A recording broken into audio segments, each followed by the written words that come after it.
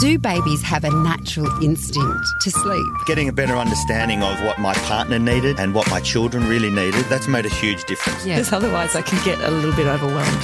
Yeah, I think lots of parents can relate to that. You're listening to Kindling Conversation with Siobhan Hunt. Kindling Helpline is brought to you by EMLA Anaesthetic Patches and Creams. When your little one needs to be brave, EMLA is there to ease the pain of vaccinations and blood tests. And of course, use only as directed.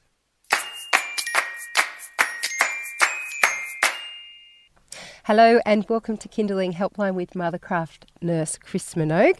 Chris comes here every Monday to answer your questions.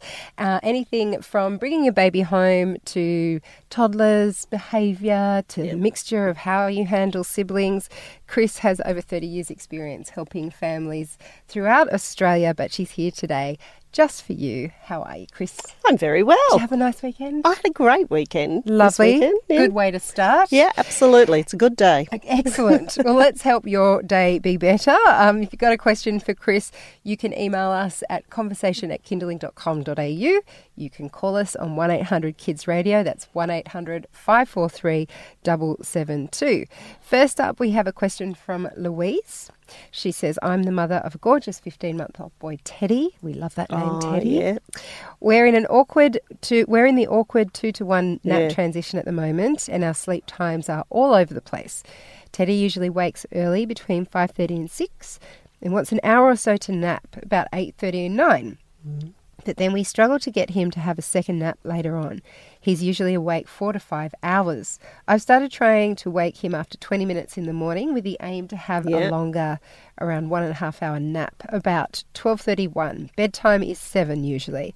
I'm confused with what to do re his naps and bedtime at this age. Help, please. Ideally, we'd like him to wake around 6.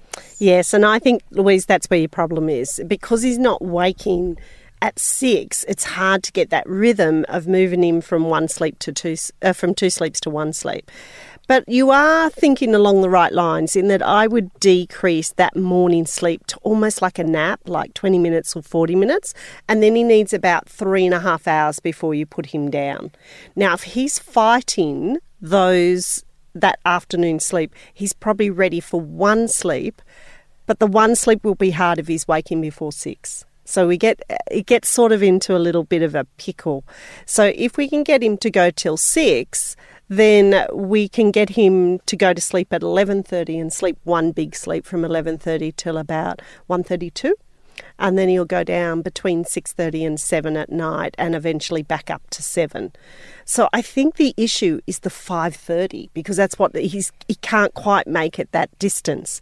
And even if he made it to 1 sleep from 5:30, it'd be 10:30 in the morning, and that would be too early. So partly I'd have a look at what's happening at 5:30. Is he just laying there talking to himself till 6, or is he calling out? But it looks like he should go on to 1 sleep. So why don't you decrease that first sleep down to 40 minutes, then down to 20 minutes? And when it gets to 20 minutes, make it incidental, like in a pram or a car. And then I think you can re-establish the big afternoon sleep, which would be somewhere around 12:31. And then once you've got that going comfortably, also work on trying to get him to sleep till 6, which is really hard at the moment because it's so bright at between 5 and 5:30, and then all the birds start chirping. But I think that's the best way to tackle this. Small morning sleep, try and establish that long afternoon sleep. If that doesn't work over 10 days, then go into 1 sleep and see how that might help this whole thing settle down. Okay, and Louise, I know that you are travelling in the car at the moment, so have a shot with that advice, and if you need more help, Chris will be back next week, and perhaps we can get you on the phone to help you tweak it a bit more. Rachel has a 19-month-old. First, massive thanks to Chris for all her tips and advice. Oh, that's kind. I've not only learnt from my previous question being addressed, but from so many other queries. The issue I'm currently having with my 19-month-old is her ongoing, very strong preference for me over Dad or anyone else. Her separation anxiety has been really bad since around 14 months, also when I fell pregnant with twins. Coincidence, maybe? She might not have been feeling very well. She will cry hysterically when Dad tries to put her to sleep. change her nappy, or when she cannot see me if I'm trying to have a much-needed rest. I put it down to a phase, but it's been going on so long, I'm getting concerned about what's going to happen when the twins arrive. Yeah. She's in daycare 3 days and often doesn't see Dad in the evening of those days as she's in bed by 7 and he isn't home. The 2 other weekdays she's with me, Dad will see her for maybe 20 minutes at the end of the day. On the weekends we aim for lots of one-on-one time with Dad, so he will take her to the park, etc. She enjoys that time a lot but is anxious to get home to me. Any ideas or tips? I want to make the transition with the twins go as smoothly as possible. Wonder when those twins are coming. Must be soon. She's 19 months and it all started at 14 months. Yes. So we've got a couple of months. I'd actually start... So in this case, lots of people often go, well, the more time she spends with Dad, the less anxiety. The interesting thing is how she does in the separation with daycare. So when she goes to daycare, does she separate easily from you? At that point, does she just run off, say bye-bye after a few minutes and she's happy all day? So if that's the case, she hasn't got separation anxiety in general. She's got it about the time spent between the three of you, as in that she wants to dominate by having all the time with you. So firstly, find out, or you would be able to tell us, whether this occurs with drop-offs at daycare, because if that's the case, she probably does have separation anxiety. But it seems that it only reads about Dad. And Dad's, got little moments with her. I think you should do more as a family as opposed to separating it, because the time she's spending with Dad, she's thinking about Mum. So if we can do more time together, I think in the long term, her ability to go between the two of you will be much more relaxed, and that's going to help when you have those babies and you have to sit for a long time and somebody else is going to have to help out with her. So I think the first thing is for us to find out is, does it happen all the time? And the second thing is, if it occurs with Dad, try doing things together so that she moves easily between the two of you, so that then when Dad says, let's go for a bath, it just becomes part of the normal family process, instead of saying, well, you need to spend more time with Dad, and that creating more and more anxiety for her. So I think we need a little bit more information in terms of whether it happens outside of the relationship with Dad. And do you have any tips for Rachel at the point when she does bring the twins home, having already got a child there? Is there anything that she can put in place? So the first thing we start, funny enough, I'm doing a twins class on the weekend, but the first thing we start off is how much support does she have around her? Who's going to help out? We get it organised, so we don't have lots of people come in and take this little one away from you. We actually get them to help you in the home, so that you only have to sit down and feed the babies and then maybe hand them over to somebody else and go back to spending a little bit of time with this little one to balance that behaviour off. Because obviously the twins, it's double the amount of work but in the same time frame. So the feed still takes an hour. It's just that you're stuck for a whole hour. You don't move very far. So I think we need to look at who's going to help out, start that process happening about 6 to 8 weeks before the babies are coming, which is different to due date, and then that will help her make a transition quite easily. And also when you're in hospital, not to have her go stay at other places, to have them at home with Dad, make that really consistent for her, because she's already struggling with you being in hospital.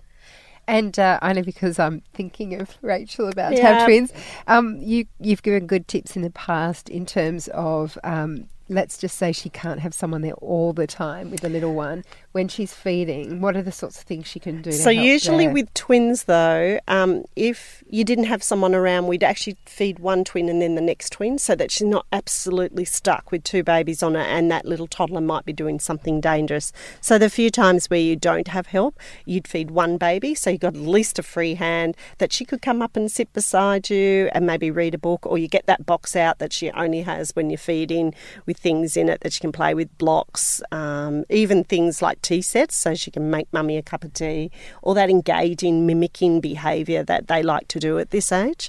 But my biggest hint is, if you're on your own, you're going to feed the babies one after the other. You're not going to feed them at the same time, so that you've got that freedom that you've got some hand or some space that she can come up to you. Okay. Sorry, Rachel, you may not have wanted that advice. But we've given you some. Just a little bit extra, perhaps. Good luck with that. And please, again, feel free to get back to us if you have more questions. Absolutely.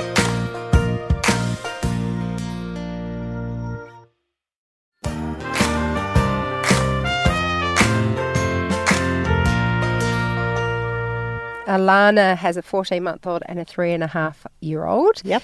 Hi, how are you? She's after some tips for long car trips. I can easily go for a 3-hour with a short stop around 1.5 hours. Yeah. But we are driving Melbourne to Queensland soon and are doing it in a 9-hour day and a 6-hour day in order to get there in time.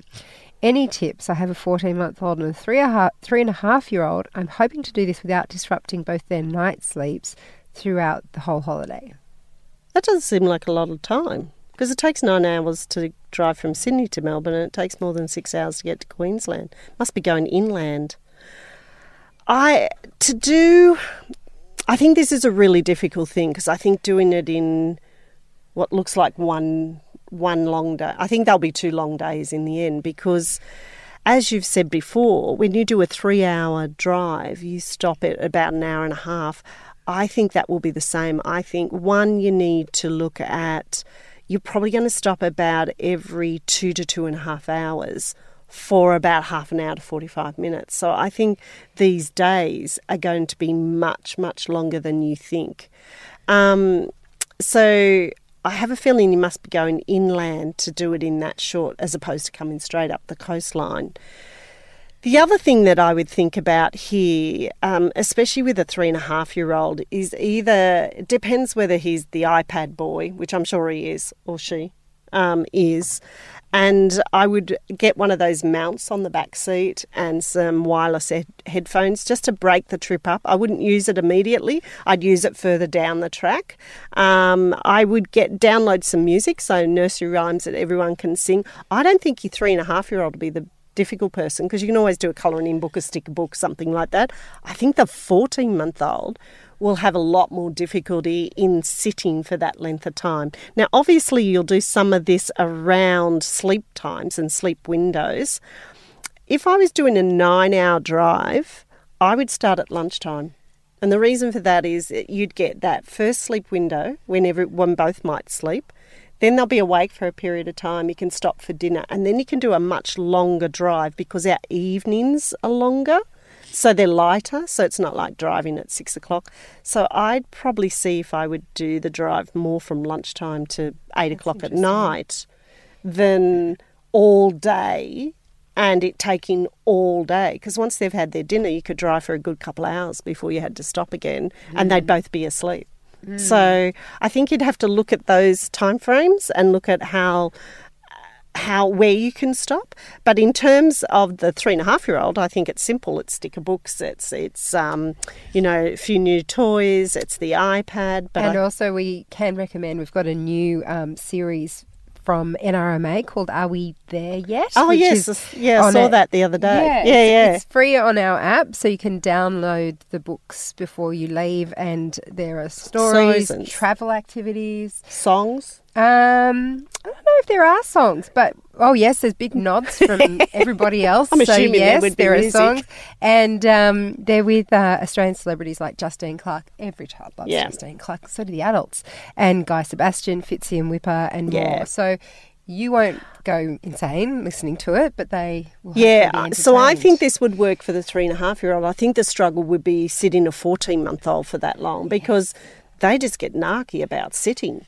And no matter of things that you throw at them, they throw back at you. So I think it's going to be more around stopping and letting that 14-month-old take breaks than it is about the 3.5-year-old. So they don't use the iPad, and yes, they're going inland. Oh, that explained the trip. Okay, you don't use an iPad, you'd be downloading that NRMA. Are we there yet? Yeah. So I think that will get him going a little bit. But I think it's the 14-month-old. And for that reason, I would consider when you drive. So the 14-month-old, if they sleep for 2.5 hours in the middle of the day, I'd be driving in that. That's when I would start the trip. Then have a break, then do another little drive, then have a break for dinner, and then have 3 hours of constant driving. Go through the night. Yeah, well, not go through the night, but go go in the light hours because it's getting darker now more in the 8 o'clock window and the 8:30 window. So using that window where it'll be a little bit more peaceful. Yeah. And I don't mean to be pessimistic, Alana, but I feel for you. Yeah, I feel for you. That's a big trip with young kids, so I hope it works out really well. And I would have one episode of Peppa Pig downloaded or Octonauts downloaded on your phone, because when it gets really bad, I'd just hold it up. And let him watch it. Yeah. Don't let him touch it. Don't worry about the iPad, but I'd have one thing up your sleeve. Am I is it always, I don't know, this is a very gendered kind of thing to say, but I find my husband drives on the long trips and I'm in the passenger seat and I am always the one. I'd rather drive. I turn around that many times to the kids to give them food, to tell them to stop fighting. We gave them iPads. Right, well, that's not going to help Alana. No, it's not, but I'd have the one downloaded because I think it'd get hairy in there somewhere that you just go, whoop, and hold it up. Good luck. Maybe you should write about it. Tell us about it. Make it a thing. I think if your timing's right and you use their sleep windows, it's not going to be quite as bad. And if you use that evening where it's still light and they're tired enough to go to sleep, I think that's what's going to hold you in. So in summary, leave at lunch. Tend to leave at lunch because the 14-month-old's having a sleep. Yep. The 3-year-old will have a sleep. Yes. It'll probably fall asleep. Break after that sleep. Another drive for 2 hours. Break for dinner. And then another big drive till you get to where that first stop is at night. Brilliant. Yep. Good luck, Alana. This is Kindling Helpline with Mothercraft nurse Chris Minogue. I'm Siobhan Hunt here on the helpline. Chris takes your questions about everything from settling and weaning to help with travel, as you just heard, and routine. If you're listening in live, you can call in and ask your question on 1-800-KIDS-RADIO. That's 1-800-543-772. Or if you're listening via the Kindling Conversation podcast, you can email us on conversation@kindling.com.au. Can I just say one thing about that type of trip? Yes. So the other thing when people ask me about really long trips is sometimes the easiest thing to do is to actually send Dad the day before in the car with everything and you just fly up and he just does a big long drive and you fly up and he meets you at the airport and you pick him up. So that's another way of getting around that really long road trip if you can. If you have the option. Yeah, if you have the option, if the airports match up to where you're going. Yeah. Okay, so this one's from Gemma. Yep. With a 13-month-old. Thanks so much for your help previously regarding daytime sleeps. Oh, it's a pleasure. Your advice has been amazing. My daughter is now 13 months and I'm looking at how to transition from 2-day sleeps to 1. Yep. Are there signs I should look out for to know if she is ready or not? Currently, she sleeps from 7:30 p.m. till 6:30 a.m. Yep. And has an incidental sleep in the car for about 30 minutes between 9 and 10, and then sleeps for around 2 to 2.5 hours between 1 and 4. I also still breastfeed 3 times a day.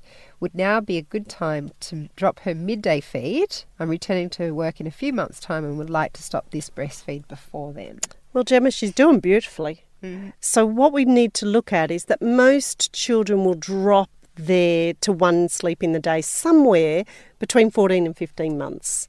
And I find if they do it before 14 months, they just get really, really tired. They just can't make it.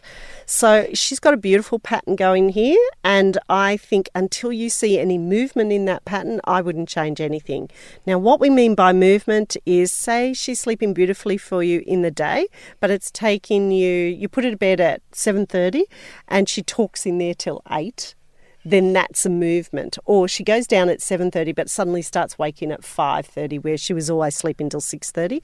That's a movement. So it doesn't have to be a child that's objecting to sleep as such. It's just that there's some movement in it. And you're doing exactly what I would be doing at 13 months. She should have 3 milk feeds, an incidental morning sleep and a big long afternoon sleep. Once you see that movement happening, then what you're going to do is spend a couple of days of being at home. Because if you put her in the car or the pram in the morning, she will fall asleep. And you're going to spend a few mornings at home and you're going to drop your midday breastfeed. So you'll move to 2 breastfeeds, 1 in the morning and 1 in the evening. And this is going to help you when you go back to work because she'll just feed on either side. So once you feel she's ready and you've picked your 3 days or 4 days across the weekend that you've got, then you're going to keep her moving in the morning. Give her a breastfeed, give her breakfast, or the other way around if that's how it works. And then you're going to drop morning tea and try and give her lunch around 11 and put her down for 11:30. So you have to be really gentle with her. You might have to do lots of walking around and picking up leaves and moving her through that tide window, and then give her lunch, put her down, and then hopefully what she'll do is join all that sleep together, and she'll sleep for about 2.5 hours. So she'll sleep till about 2 o'clock. She needs more than 2 hours to adjust to one sleep. If they do less than 2 hours, they'll be a nightmare at the end of the day. And then those few couple of days as you're transitioning her to one sleep, you might need to put her to bed more at the 6:37. You'd have to watch her. If she's a bit grumpy, then put her down as early as 6:30, and she'll sleep for 6:30 till 6:30. And then she'll adjust and she'll move back out to 7. She may not go back out to 7:30, and then she's adjusted to the one sleep program. So I think you've got at least another month or so because she's doing so well, but you should have her nicely onto one sleep and 2 breastfeeds before you go back to work. Excellent. Good luck, Gemma. Rebecca has an almost 1-year-old who's been a pretty good sleeper during the day and night. However, for the last 3 weeks, she's been waking twice a night between 11:30 and 12:30, and then between 3:30 and 4:30. The only way I've been able to get her back to sleep is by feeding her. I think she wakes because she works her way to the top of the cot and hits her head. What can I do to stop her moving in her cot, up in her cot? I know bumpers aren't safe, sleep safe, so looking for other safe options. I'm going back to work in January and desperately need a good night's sleep. I think you're right, Rebecca, in that movement around the cot is a common thing that wakes them, especially in this 1-year-old. It's almost like they're travelling in their sleep. I think where we've fallen apart is you've used feeding to go back to sleep and inadvertently now created a feeding issue, or not a feeding issue, but an association with feeding to go back to sleep. There's not a lot we can do about them bumping into the cot. They usually do it for a few times and then they sort of become aware of where all the edges on their bed are and they stop bumping into the cot. So I think what you've seen is her getting to that stage where she goes up to the top, hits her head into the corner. She's woken herself and then inadvertently fed her back to sleep. And now she's used to waking and feeding to go back to sleep because she's doing it in the same time frames every night. So I think what started as the head bumping is now probably a behaviour of waking. And I think what I would do is the first time she wakes for the next couple of nights, I'd resettle her and see if we can get her through that window.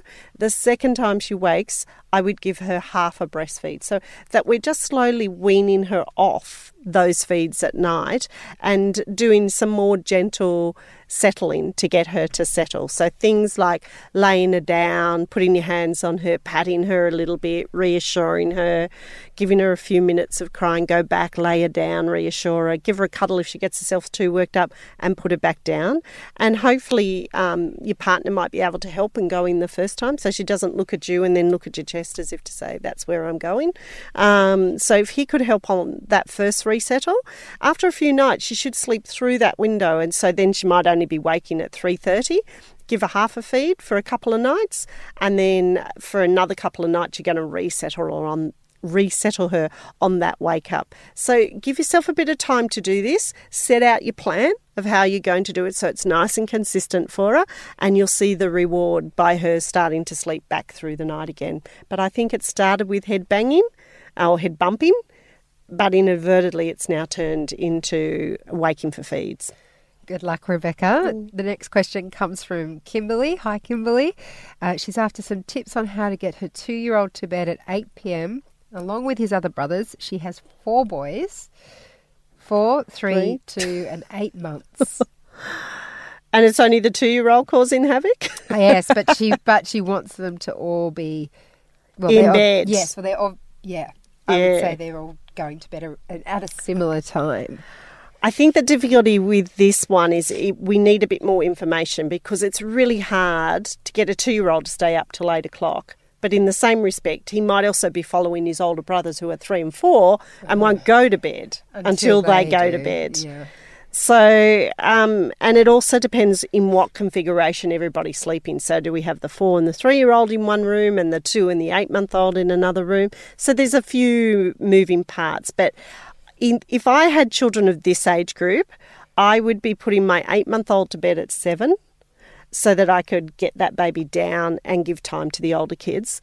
I would put my 2-year-old down at 7:30 because they're just a little bit wild. So giving yourself the time to actually put him down without having to go to the 4 and the 3-year-old. And I would put the 4 and the 3-year-old to bed at 8. So I would stagger them going to bed so that I could do the job well for each of them. So I'm not sure if you want him in bed because you just want them all in bed at 8 o'clock, or that someone's pushing their luck and going to bed later than 8 o'clock.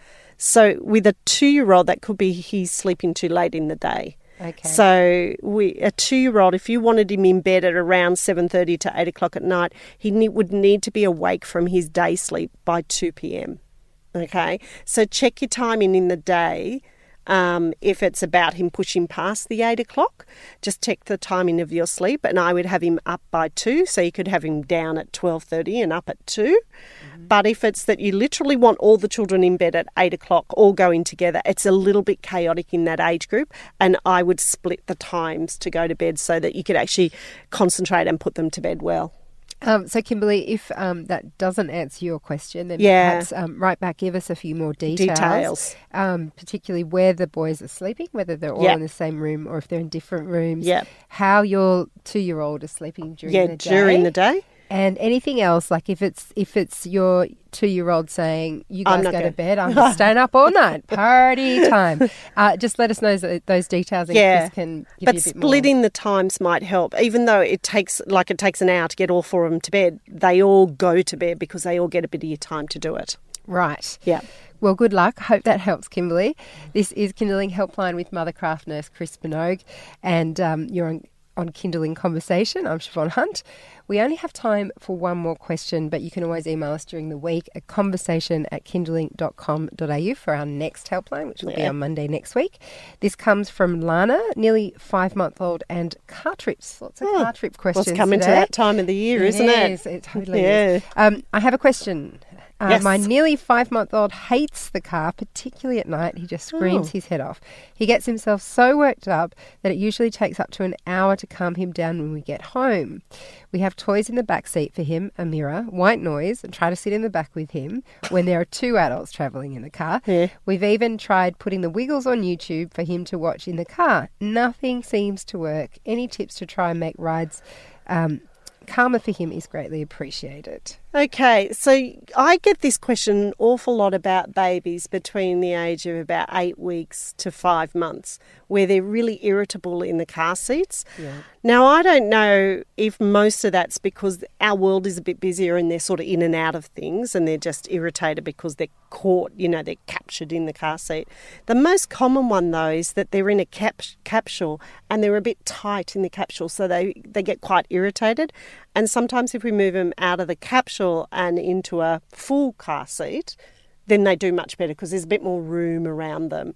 The thing about the night, though, is I wonder whether it's just really dark. It's a really dark space and it's too dark too quick for them. That would be the only thing about nights, because mainly they're just unsettled as soon as you put them in the car, full stop. So one is, if he's in one of those like little car seats, like a capsule version, a portable version, try putting him in a bigger car seat, and that might give him more room and that might help him. The other thing I'd avoid is putting him in the car when he's really tired, which is mainly when we do it. We think we'll put him in the car and they'll go to sleep in the car. But for the babies that struggle with the whole putting them in the car bit, then I would think that I would try when he's really happy and relaxed, like going for just a short drive on the weekend. He's happy and relaxed. You put him in the car seat, you sit in the back of the car, you still keep engaging him, and you do a short trip, and then you increase the length of the trip and also move to the side, and then you move to the front so that the 2 adults are in the front of the car seat. But this is a really, really common question that we get more and more, certainly in my practice, and I actually think it's because they're overtired when they go in it, they're too big for the car seat that they're in, or that they're constantly in and out of car seats and they're just over it. They don't want to do it. And just to state the bleedingly obvious, which both you and Chris would have thought of, but when you are getting a new car seat, make sure you are checking the size of your baby in the car seat with your wherever you're getting it from, or get it checked from. Yeah, but he would have been in this one from when he was little. Yeah, no, I mean when they move to a next one, the next size up. Just make sure you've got the right one. That's all. But hopefully that will help. Yeah, and it is more common. Yeah, than people I remember think. My son, actually, both of them screamed in the car. They both hated it. Yeah. Modern living. Yes, I totally agree. Biologically, we're probably not programmed yet. to ride. We need a whole generation to biologically change how we feel about used to being constant on our back, movement. running on the ground. Anyway, that's not helping you at all, is it, Lana? But hopefully the tips that Chris gave you would. Thanks to everyone who wrote in, and thank you, Chris, for your wonderful advice as always. And if we didn't get to your question, remember you can find Chris's advice on and all sorts of situations on our website. Just go to kindling.com.au and look for Kindling Helpline. You can get in touch with your questions during the week by emailing us at conversation@kindling.com.au. Kindling Helpline was brought to you by EMLA Anaesthetic Patches and Creams. When your little one needs to be brave, EMLA is there to ease the pain of vaccinations and blood tests. And of course, use only as directed. You've been listening to Kindling Conversation. If you enjoyed it, there's plenty more where that came from. Find other stories and interviews at our website. Just head to kindling.com.au.